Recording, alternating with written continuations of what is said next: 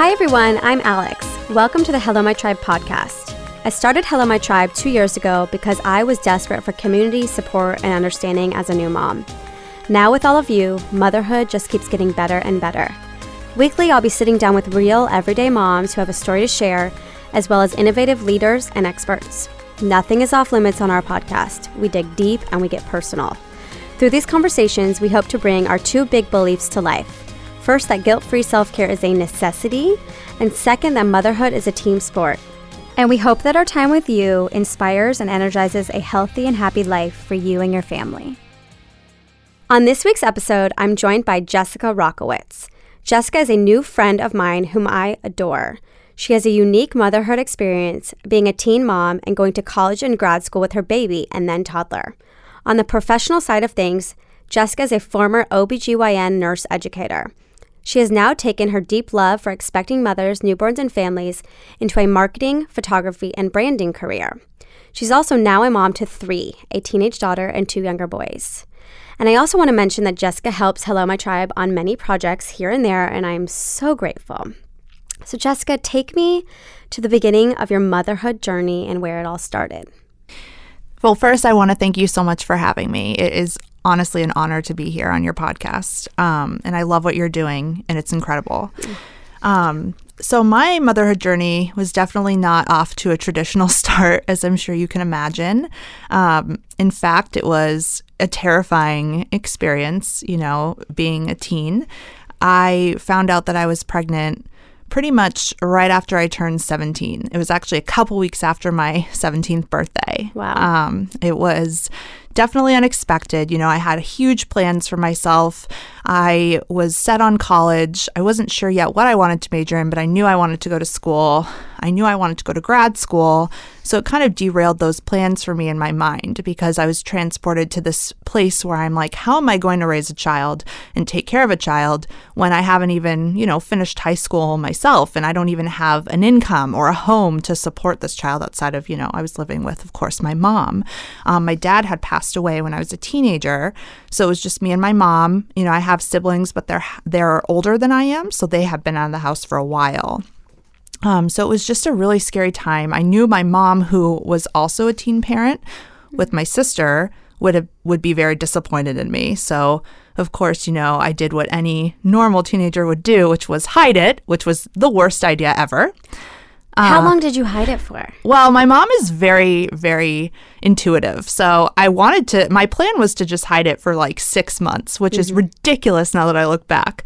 But I was able to get away with it for a few weeks. And the reason being, because my mom would check in with me about once a month when she went grocery shopping and be like, so do you need tampons? You need pads? You need me to grab your birth control? Me, not being very sly, was like, oh no, I'm pretty good. I'm stocked from last month. So she was pretty on to me right from the beginning. Yeah. I also think, I was really close with my sister. My sister is 14 years older than me. And I will get more into that, but she was my rock throughout that time. And I think that she told my mom, which I'm grateful for because I would have done the same thing, but I confided in her initially. She was actually the one that took me to Planned Parenthood to get a test. And when it was positive, she cried. And she was also a teen parent. And she's like, you do not want this life. This is not what This is what your mom said or your sister? My sister. Okay. She's just said, I don't want this for you. It was such a hard path. And this is not what I would wish upon you. And I didn't understand that. I didn't get it at the time. I was the youngest, so I had never been around babies. I didn't know what kind of care they required. I didn't know anything, so I was pretty naive. And I kind of went into this thinking, okay, this is going to be really hard, but I can do it, right? It can't be that big of a deal. And it was, of course. Motherhood is kind of a slap in the face no matter where you are in it, whether you're married and older and prepared as much as you can be or whether you're young.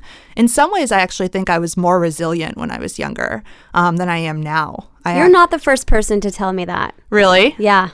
Yeah. It's like it could go either way, right? You could be more prepared because you're older, or you're so stuck in your ways when you're older that it's hard to then integrate a baby into it versus exactly when you're, much younger, it's like, this is it. We're going with it. Exactly. And I actually sat down to think about this the other day, and I realized that I've been parenting for almost half my life in a way. Wow, yeah. It's crazy. It's just part of who I am. Like, motherhood is part of me. There was no me before motherhood. Right. And that's what I think is very interesting. But yeah, I mean, I naively thought it would be, not so big of a deal. And slowly, once my mom found out, it was a good thing. It was positive. I think she was really, really upset and unsupportive at first, which of course, who wouldn't be? I know it came from a place of love where she was just really disappointed in me because she has always been a really big cheerleader for me and told me, like, you're so intelligent, you can do whatever you want. This is what I want for you. She wanted for me what she did not have. Mm-hmm. And this also, her family was, on her shoulders saying, oh, you're going to be raising this baby. You're going to have another one to raise. And she's like, no, I'm not. Jessica will figure it out. So I have to give her a ton of credit because from day one, she has been, she's always told me that she believed that I could do it. Mm-hmm. So, one of the things we talked about was what would my college experience look like. Mm-hmm. So when I found out I was pregnant, I actually graduated high school a semester early. I ended up going to my high school and saying, hey, here's my situation. I would like to be done earlier because I didn't want to be going to classes, super pregnant. Yeah. It just wasn't something I was comfortable with. So they allowed me to finish high school online. And simultaneously, while I finished high school online, I took 4 courses at a community college. So I actually was taking like 9 courses at once. While you're pregnant? While I was pregnant. Damn, girl. I know, which is crazy. But it wasn't as bad as I thought it would be. Yeah. Probably because I didn't have any kids. Like, I'm so used to juggling things with kids now. Yeah. Back then, you didn't really have anyone else. So I finished high school, had some college courses under my belt.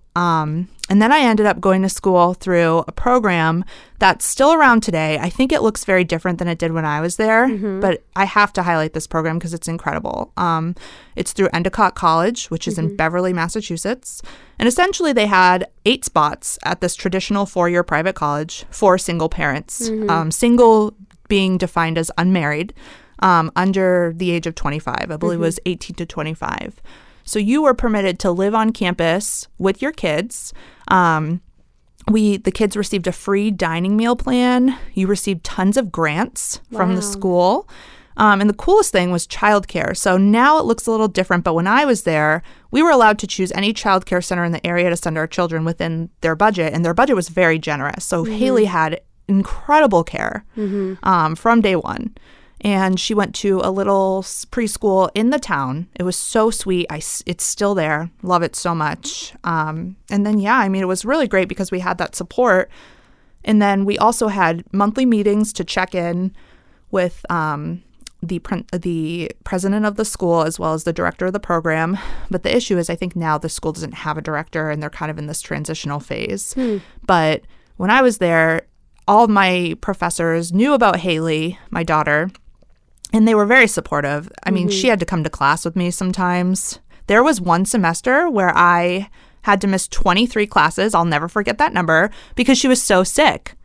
Oh, my gosh. And so some of it, I remember distinctly, like, me meeting with a professor about work I'd missed and some sort of essay with her, like, totally febrile and exhausted on my lap as I'm like, like half listening. She was like 2 or 3. And it was crazy. It was just madness. And there were times when I remember calling my mom and just being like, I cannot do this. Like this, what was I thinking? This is the worst idea ever.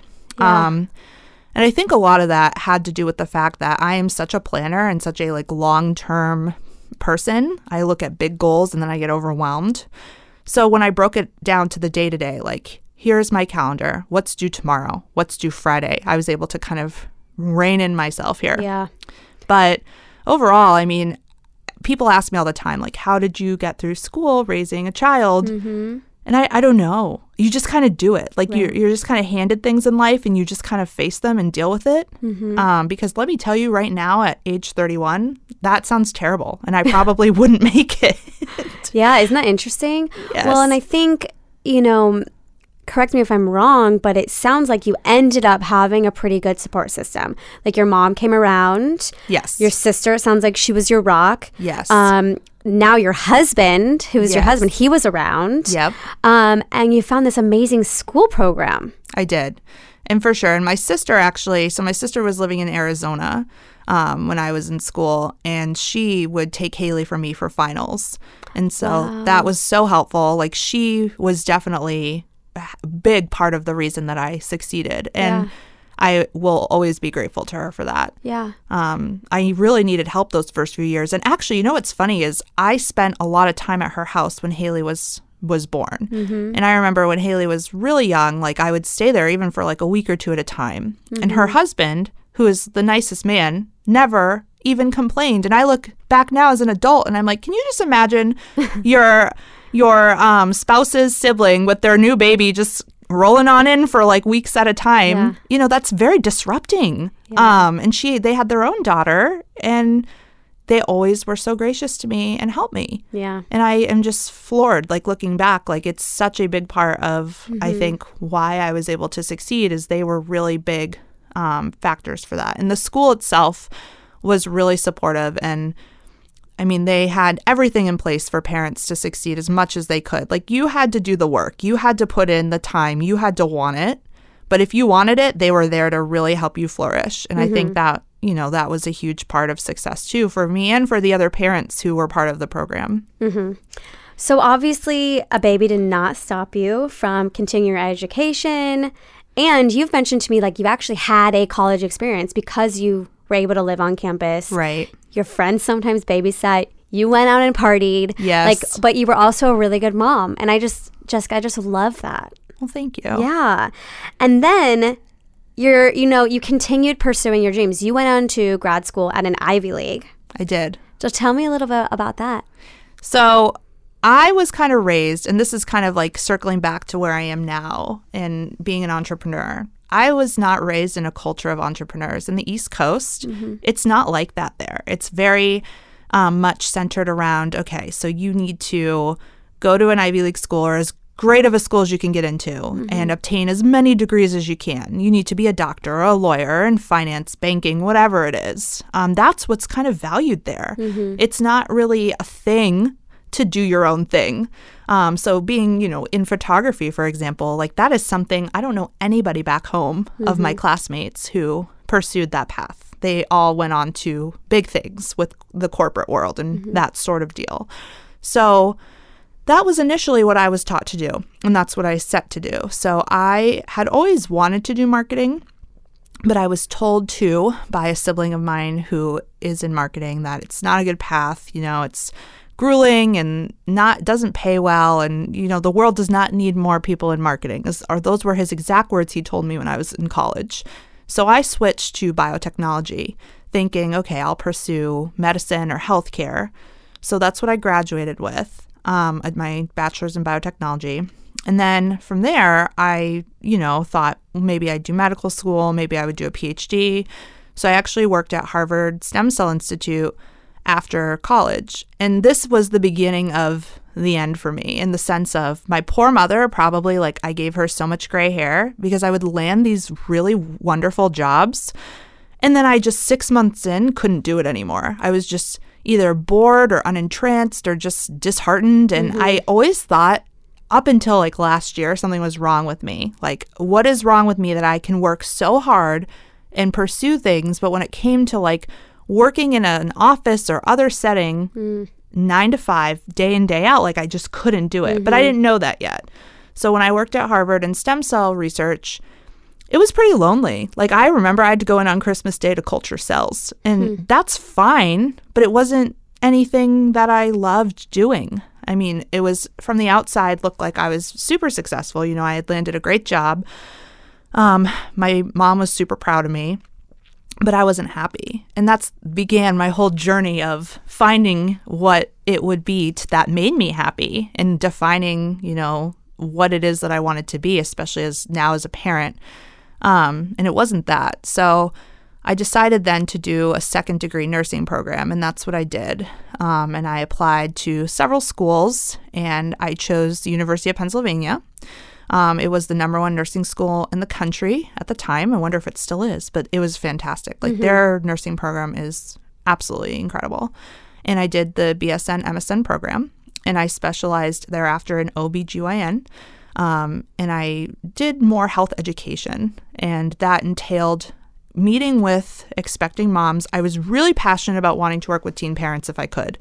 So the job I would have designed for myself would have been working exactly how I was. And I did get to do that. So after I received my degree, I worked in downtown Philadelphia at a resident-run clinic. It was a low-income clinic. I believe it's still there. And it was incredible. Like, the residents were fantastic. Really loved them. And these were teen moms? It's a population of low-income moms that a big percentage of them were teen moms. Okay. So it wasn't necessarily just for teen moms, but it was a primarily Medicaid clinic for low-income expecting moms. I loved my patients so much. Like, I can't even tell you how fantastic they were. And my job entailed, a lot of health education, prenatal, postpartum. But it's disheartening. Like, you kind of see where our system is broken when you're in that world. One of the reasons that used to keep me up at night would be that we were taught that we had to educate moms on postpartum depression and baby blues. So I had a pamphlet I gave them at a 36-week mark of their pregnancy. I told them the signs to look for.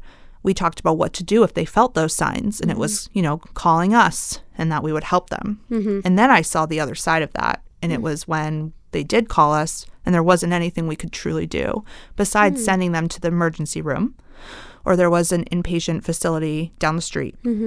And I mean, it wasn't because of the people there, because they cared a ton about these moms. But it was just our system. Like, there wasn't much in place to help them. And these were very vulnerable patients who didn't have the support that a lot of moms have as new parents. They have 4 or 5 kids at home. They don't have, the financial resources to have like a postpartum doula or, anyone to come watch their kids. And it was really hard. And I loved what I did, but I just didn't feel like it was the right fit, especially for me now being a mom of 2 at the time. My son, Colin, who's now 4.5, was, almost 2. And I just felt this calling to be with him more. I never got to be with Haley on a full-time basis. And that was something that, I wished I had more flexibility. She was at school full-time because I had to, receive my education. And we were kind of at a point, my husband and I looked at each other and I was like, I'm really wondering what it would be like if I was home and kind of maybe did something on my own. Because I loved writing, and I thought, well, maybe I can be a freelance writer. And I actually started doing that while I worked full-time just to see if I could do it. And I started out, just making a little bit of money here and there, and it grew from there into marketing and social media consulting and branding. But it just all started with that leap of faith to kind of leave that world. And it went against everything I was taught that I should do. I was always, taught to obtain as many degrees as I could, and the whole Ivy League experience, which, by the way, is so much debt. Don't do it. My daughter's like, I think I want to go to an Ivy League. And I'm like, oh my goodness, please get a scholarship. So, Jessica, I want to go back quickly to teenage moms, because you have also been an advocate for these women. And you've, gone out and spoke on behalf of teenage pregnancy. So, most of us listening probably were not teenage moms, so we don't necessarily know a lot about that experience. So what do you think is like the most important thing for us listening to know about teenage pregnancy and like how we can support these young moms?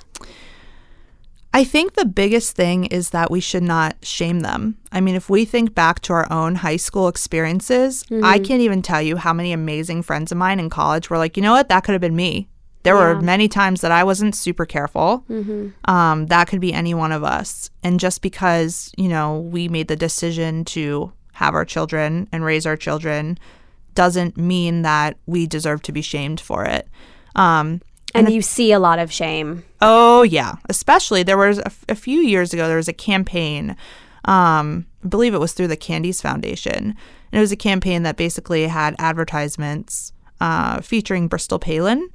And they were super shaming of teen moms. And it was so disheartening to see that. And they were very stereotyped, too. It was, there was a crying baby in one advertisement that said something like, where's my dad? You know, what am I going to do without my dad? Basically insinuating that if you're a teen parent, like their dad won't be around. And they gave the statistic like X% of teen fathers don't stay with the mother. So what happens to me? And things like that are kind of common in our culture. And people will see young moms and automatically just have this judgment. And it's still something I even face today when I meet people and they ask me, they know about my boys, but they're shocked to hear I have a 13-year-old. And then the next thing out of their mouth is, really? You don't look old enough to have a 13-year-old. Yeah. And some of them don't mean it in a disrespectful way. And I always laugh and say, you know what? Because I'm not. You're right. Because I'm used to it and it's I just roll with it. Not, I don't want to say not normal, but just unexpected. Yeah. And I think a lot of stigma too surrounds that teenagers aren't capable of raising kids. And I can honestly understand where that comes from because, of course, you want children to be born into stability. And regardless of their marital status, which I don't think should play that factor, it's really financial, like they haven't been through a higher education program to be able to support their kids, things like that. But you know what happened to the whole village mentality? So like, how can we support them? So I would ask, I'd challenge people to ask them how they can feel supported. What do they need help with? Is it getting access to aid? Is it hearing about their school options and what kinds of schools around here would support them? Because I'm sure there are campuses in Texas or any state that have childcare facilities to make it easier for parents. Yeah. Or what kind of grants are available to them through the state in order to receive help with childcare or, FAFSA for their education.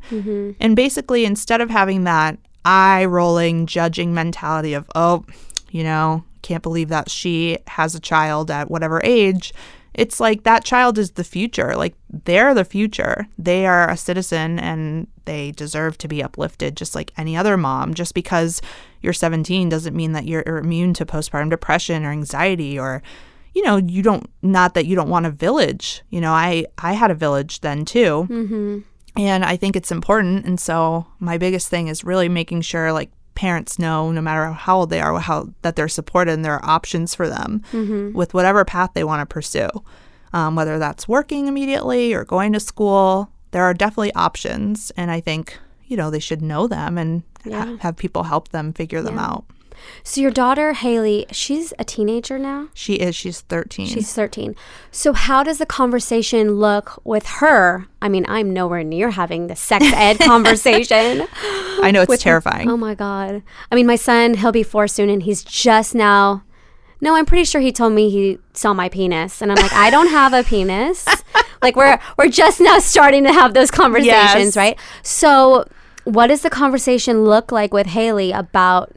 Have y'all had any sort of like sex ed conversation? Oh, yes. So many. And actually, I recommend doing it as early as possible. Okay. There is this series that I swear by. It's called It's Not the Stork. Okay. And it starts at like 5. How cute. So these are books you buy? Yep. And I love it. 3 of them. And so the first one starts at age 5, and that's when we started. Okay. And we just kind of talked from there. I always wanted her to have appropriate vocabulary. I wanted her to know the whole good touch, bad touch, all of that. But as she's gotten older, I mean, it's very difficult because sometimes she'll ask me questions about teen pregnancy.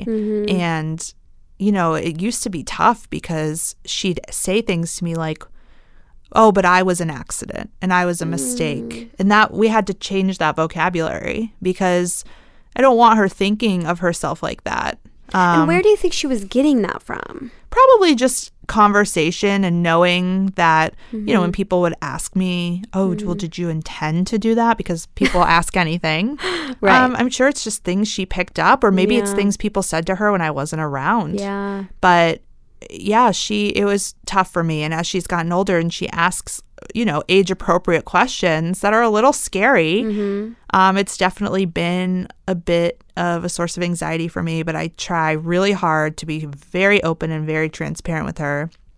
I tell her when she is thinking that she's ready to have sex that I would appreciate if she approached me so we can make sure she's safe. Yeah. And the biggest thing is for me that she knows that she should be with somebody who respects her, and that it isn't a contest or a race, you know, to be one of the first ones in your school to, you know, have certain milestones with sexual experiences or to have sex first, because she has come to me and she's going to be in 8th grade after the summer, and she's said things like, oh yeah, there are people in my school that have sex.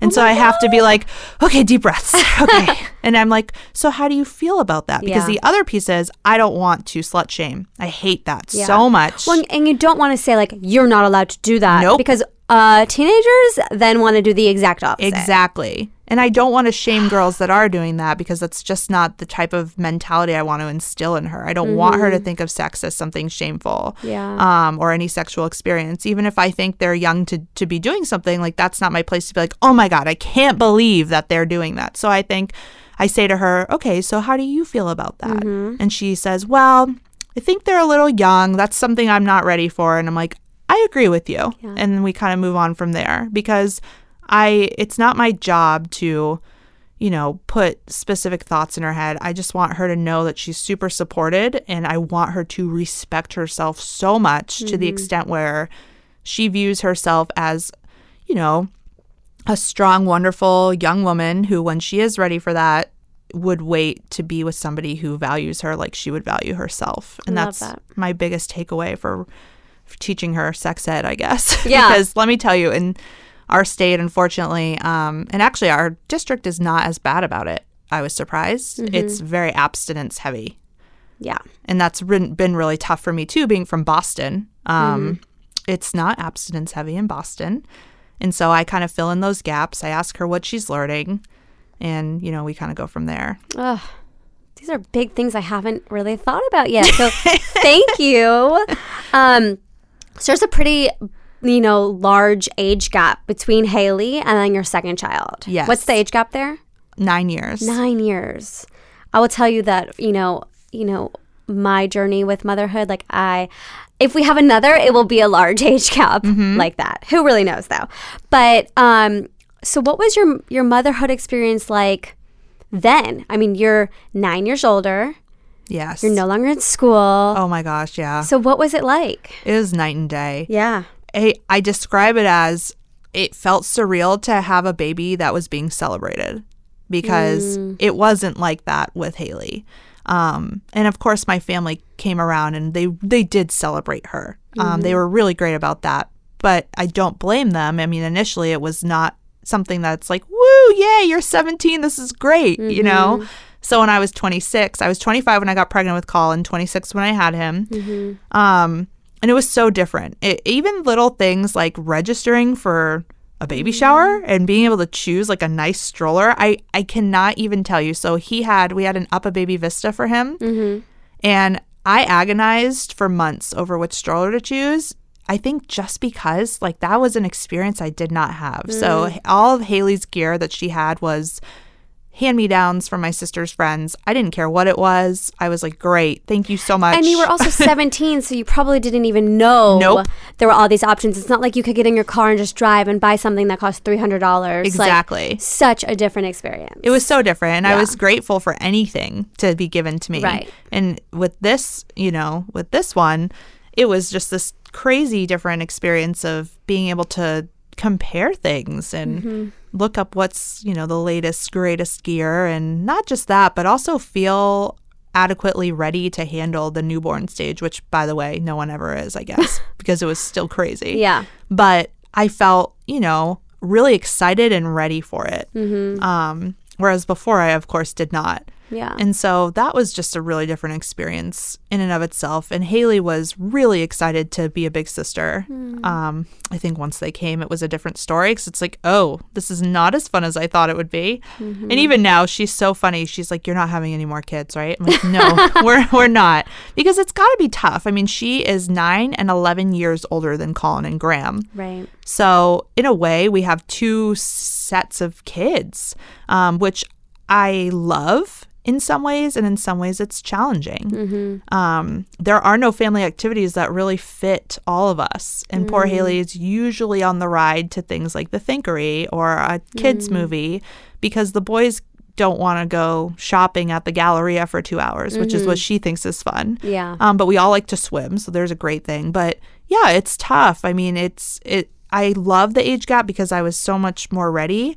And I love that my 2 boys are 2 years apart, and that's what we wanted. I never grew up with a sibling close in age, and I was always really lonely. So I was really adamant about having them have that experience. And they're just now starting to interact with and play with each other.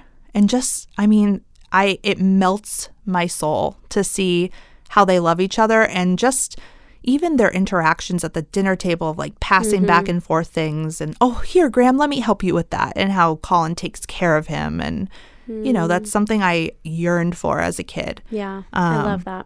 And yeah. So let's talk a little bit about postpartum stuff. You know, we keep hearing in the news, like this celebrity and that celebrity, they're talking about how they went through postpartum depression or postpartum anxiety. And it's awesome. They're bringing awareness to these experiences. But I think it's even more powerful to hear the stories of like what's happening right now. What are the struggles and experiences that we're going through like in this very moment? Because I don't want to say it's a little more real, but it's like, I guess a little more relatable, right? So for you, like, what was your postpartum journey like, and what is it right now? So with Haley, I remember, surprisingly, I had the least postpartum depression. And we learned in school that one of the biggest factors for postpartum depression, not that anyone can pinpoint who's going to get it, but there are risk factors, right? So one of the biggest risk factors is your postpartum support system. Right. And so with Haley, I had a really good postpartum support system. I mean, don't get me wrong. I will never forget that on New Year's Eve. So she was born Christmas Day. On New Year's Eve, I had my friends stopped by, like all dolled up, looking so beautiful, ready to go out and hang out. And I was sitting there, you know, with my week-old infant with like feeling terrible and sleep deprived. And I remember they came to visit me before they went out, and they left, and I just sobbed because I missed my old life. Like, I missed not having a newborn and feeling frumpy and gross. And that was tough. But overall, like my support system was pretty solid. But fast forward to Colin and Graham, and it wasn't as solid, especially with Graham. So it was really challenging because I think my in-laws are amazing. And so my mother-in-law came and stayed with us when we had Colin for, I think, a good week or so. And when she was there, I felt really good because Kyle and I, my husband, were able to really just concentrate on the baby, concentrate on resting. I remember he made me breakfast every morning and brought it upstairs while I nursed the baby, just things like that. But once she left, and we had other people come and help, and that was really good. But we never had like a postpartum doula or anything like that. So I think it was really challenging for us because we don't have support close by. Like there are people that live near their parents. And even to this day, like that's our biggest source of stress as a couple. We don't have support. Like our families don't live near us. My mother-in-law visits like every few months. She only visits for like 4 days. It's not enough. Right. But she has a life, you know, she works still, and they're not ready to retire yet because they're still pretty young, which I can understand. So it just becomes that challenge. And I, especially with Graham, had super bad postpartum depression, like to the point where not only did I regret having him for a few weeks after, but I just didn't even want to be a mom anymore. Like I felt like this bone deep just regret for having a third, and also just in general for doing it closer in age. That was pretty fleeting, and it stemmed from him having a tongue tie and screaming most of the time for a few weeks. You know, that's tough. And I'm obviously very thankful and glad that I had support to get through it, but it was pretty bad. And I've had anxiety most of my life, and it really came to a head in 2011 when I was trying to figure out, you know, what I wanted to do for grad school. And since then, it's kind of been pretty high, and it's gotten higher as the years go by. It's like as I grow successfully with business, as I'm happier and I have great friends and life looks good, my anxiety climbs with it. which is interesting. You would think it would be the opposite, but it's not, because I think I put more things on my plate and it stretches me thinner and thinner and thinner. And so, you know, when does it become just anxiety and not postpartum anxiety, right? Because it's pretty much been hanging out for years now for me. So I'm lucky I have a really good primary care doctor. Shout out to her. And she and I have like a great plan to help me work through it. But it's hard. I don't think we as moms sometimes prioritize ourselves, especially when you have more than one child. And for us, two kids in very different stages. You know, we're running around to middle school activities and sleepovers and cheer, while we also have like that really exhausting preschool toddler stage. So it's kind of like we're very stretched with parenting, and then I'm stretched professionally. But I love it. You know, I wouldn't change it. I love working. Yeah. And so, you know, I think it's so important that when you are kind of in the throes of postpartum or having anxiety, like you have that person that you can, you know, touch base with and say, look, this is what I'm going through. And you and I have kind of created a little relationship like that, you know, and I'm just so thankful also because, you know, being on both sides of it, like you learn something. You learn something about yourself, about your friend, and you know, to be able to be there for your friends who are going through something is so important. I agree. So, Jessica, you and I offline have talked a little bit about like how we feel about our bodies postpartum. And I'm so thankful that you're willing to share a little bit with us today, because you're not alone in how you feel. And someone out there listening is going to find comfort in what you're saying and going through and feeling. So can you share a little bit about like the experience that you've had with food and your body? Yes. I had a really good childhood. I love both my parents a ton. However, they both had deep-rooted food issues that they passed on to me without really knowing. My dad and my mom both were addicted to food and very much binge eaters. A reason for that, I think, is because my mother is Mormon. And in the Mormon culture, they do not partake in things like drugs or alcohol, so there aren't other vices. And my dad actually did not drink either. So for them, like, food was a big vice. It was like a big part of my childhood and of their day-to-day. Even when we used to travel, it was always, where are we going to eat? What are we going to eat? Where are we going to go? What time is the next meal? It was a very food-centered childhood. And I think that also went hand in hand with my mom's family, who, being Mormon too, you know, with the whole food culture, was very centered on body image. And I remember my entire life, my aunts, my grandmother, my mom, everyone would either, you know, praise you when you've lost weight and comment, oh, you look so small, you look so slim, your body, look, you've definitely been working on it. Or it was the opposite. It was like hushed whispers of like, oh, well, yeah, Jessica's gained weight. So, you know, I had a really easy time losing the weight after Haley. You know, I did gain a pretty significant amount of weight with her pregnancy, but I lost it really fast, partially because I was young, also because I was really motivated. And so when I went to school, I was at a very good weight, you know, back when she was 9 months old when I started college. But as I started college, it slowly crept up again. And I think this was due to the fact that I was raising a child, going to school full-time, working part-time, you know, everything that I had worked hard to kind of combat with what I was raised around in that food addiction culture, kind of came crashing down on me a little bit. And I found myself drinking more alcohol, grabbing cafeteria food that tasted good and it was fast. And that was really tough. So I remember distinctly coming home for Christmas break and, you know, my mom commenting on my size and asking me what size I was now and mentioning that I've gained weight and I need to be careful. And everything was very weight centered for me. And so in 2010, I got married. And I think that was a time in my life where I was at a great weight, but I never realized it. Like, I never have looked at my body, no matter what size I've been, and said, wow, you look really good. I'm very happy with the way I look. I'm always criticizing it, whether it's my thighs or my stomach. Like, even before kids, even in high school, I would always criticize myself. I had, you know, periods of my life where I would starve myself in middle school and high school. because I just wanted to be smaller, and I just never had a healthy relationship with food. So that can be really tough postpartum because your body changes a lot and not everybody's body bounces back. And of course, there's genetic factors to that. There's lifestyle factors to that. But ever since my wedding, my weight's kind of been like a roller coaster ride.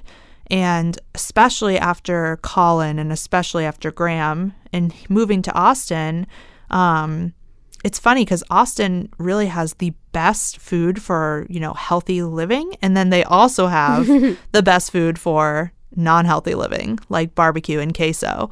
So that's really tough because, after the boys, I was so self-conscious, of every piece of me. I still am. It's something I'm struggling really hard with right now. And it's actually something I'm also working with my doctor on, because I don't want to do any drastic diet. There are things out there that have promises of short-term fixes, but that's not going to change my mind. So I'm working on like a whole program. Actually, my chiropractor is the one that introduced me to it, and he's wonderful. But it's basically like a way to change your mind and your relationship with food, because the truth is, that's really the only way I think you can help yourself. Like, you can diet and exercise, and I've done really well with losing weight, but unless you change that mindset, it comes back on.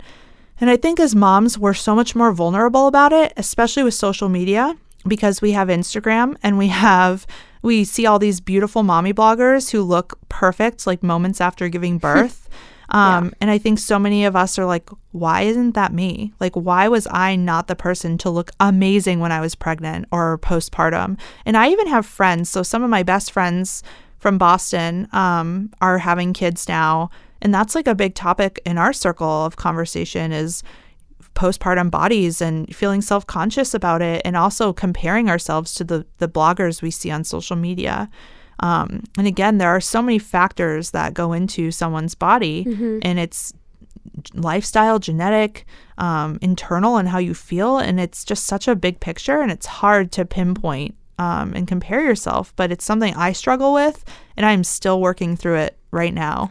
Well, and I love how open and honest you are about it, especially on your Instagram. So in the show notes from today's episode, I'm going to include a link there so that people can come follow you. I mean, you posted about your wedding day. Yes. And how you felt. And so I think it's very relatable, and a lot of people will find some like comfort and inspiring moments there. Thank you. Okay, so last moment. Isn't it amazing how many things we can touch upon? Like, yes. Human beings and mothers are so complex, and there's so much to talk about. Let's talk about career a little bit, because you've completely reinvented yourself. I have. And I remember, for me, postpartum, like, I thought my life was over. I thought my career was over. Turns out that's not the case. And just because you had a baby doesn't mean you can't follow your dreams, go to school, have a career. Yeah. So you went from being a nurse, OBGYN educator, to now you're, going back to your dream of being in marketing, being a branding guru, and becoming this amazing family photographer. I mean, you do more than family. So, just touch upon a little bit how, you can reinvent yourself in whatever stage of life you're in. Right. Well, one of the biggest things that I tell my daughter now that I wish someone told me is that it's okay to be an entrepreneur and want to do your own thing. She'll mention to me, Mom, I don't know what I want to be when I grow up. Nothing just sounds just right. And so sometimes I say, you know what? Maybe you're meant to do your own thing. Well, and there's so much pressure on these children to choose a path. Oh my God. Yeah. When they're in high school, it's like you need to choose which school you're going to for what you want to do for the rest of your life. I know. Oh my gosh. I know. It's insane. But for me, I know I touched upon that culture of the East Coast of kind of climbing that ladder, and, the pinnacle of life is obtaining your master's or doctorate and kind of killing it in that sense. And most of my friends back East are doing just that. I never felt that pull, once I really got into college and grad school, and worked. I just never enjoyed it the way I should. I loved what I was doing, but I didn't love the entire culture of being in the same place at the same time every day. I didn't like someone dictating how many vacation days I could take and when I could take them. And I know that sounds so cliched in some ways, but it was something I couldn't wrap my head around. And it was something my friends were, totally fine with. And my husband was totally fine with, but I just wasn't. Especially after having a child, as a mom, you want to be able to plan your days around your kids and things like if they had a concert or, some sort of award ceremony. It was really tough because I would have to beg for time off and I had to miss so much. So you really needed to create a career that worked with your lifestyle and your values and what you wanted. Yes. So it takes bravery. It does. And I think for us especially, one of the biggest triggers was that we don't have family around. So we don't have a support system. So it's like if someone's sick or if someone has a special moment happening, it's either myself or my husband. And we don't have, I can't call my mother-in-law as much as she would totally be there because she's amazing and be like, hey, can you run down to Colin's school? They're having an award ceremony. I'm just swamped today. It has to be us. And I'm very big on making sure that one of us is present for all of those events because I think it's really important. And so, it just became this thing where my husband and I kind of looked at each other one day as I was, deep in the throes of meal prep for another week. And we were like, we are not happy. We feel like weekends are a hustle of grocery shopping and meal prep and getting everything ready for the week only to do it again. We were spending so much money on childcare, which I have to say our nanny she is the greatest person in the world. But it was a big financial hole in a way. Like when we sat down and figured out how much money we would even save by, making sure childcare looked a little different, maybe a part-time preschool program if I was home, it was kind of crazy to think of how much money, childcare really costs, which is a whole other issue. Yeah. But long story short, I always wanted to do marketing. I did fall into it. I feel like everything is kind of about being in the right place at the right time sometimes. And being a Penn grad, I had a Wharton business grad approach me about a startup. He saw I was a mom and he saw that I was, on social media and was like, hey, do you want to run our social media? I had never done anything like that. And I was like terrified to say yes, but I faked it till I made it and said, love that. Yeah, I'll do it. Totally, I'll do it. I can write. I'm a good writer. Why not? So it kind of snowballed from there. And I bought a camera, to take better photos for my clients because I'm always getting sent product for collaborations. And I cannot even tell you how passionate I am about it. Like I actually, for the first time in my life, understand like being excited to wake up and do something like that. I always love marketing. And photography has been a wonderful extension of it. And I'm actually in a place of transition right now where I am going to kind of shift my business and what I'm focusing on and incorporating marketing into photography instead of vice versa. But photography is my greatest passion. And who knew? Like, I can't even tell you, I would have never coined that. Like, I actually used to be like, oh, that doesn't sound like a very fun job. That sounds kind of terrible. It's amazing and I love it so much. And there's nothing I love more than seeing like a session that I've done and the natural emotions. I'm very big on lifestyle and candids and like that natural raw emotion and being able to give that to families and have that moment for them frozen. Yeah. I think it's amazing. And I would like to see where I go with it. And that's kind of where I'm at this point, which is totally transitional and scary, but also really exciting. Yeah. Awesome. Well, Jessica, thank you so much for being here today. Thank you for having me. Yeah. Thank you so much for tuning into this week's chat with Jessica. You can find today's show notes at hellomytribe.com/podcast. Do you have a person or subject you'd like to hear on our podcast? Please email us at hello@hellomytribe.com. Thank you so much for all of the love and support.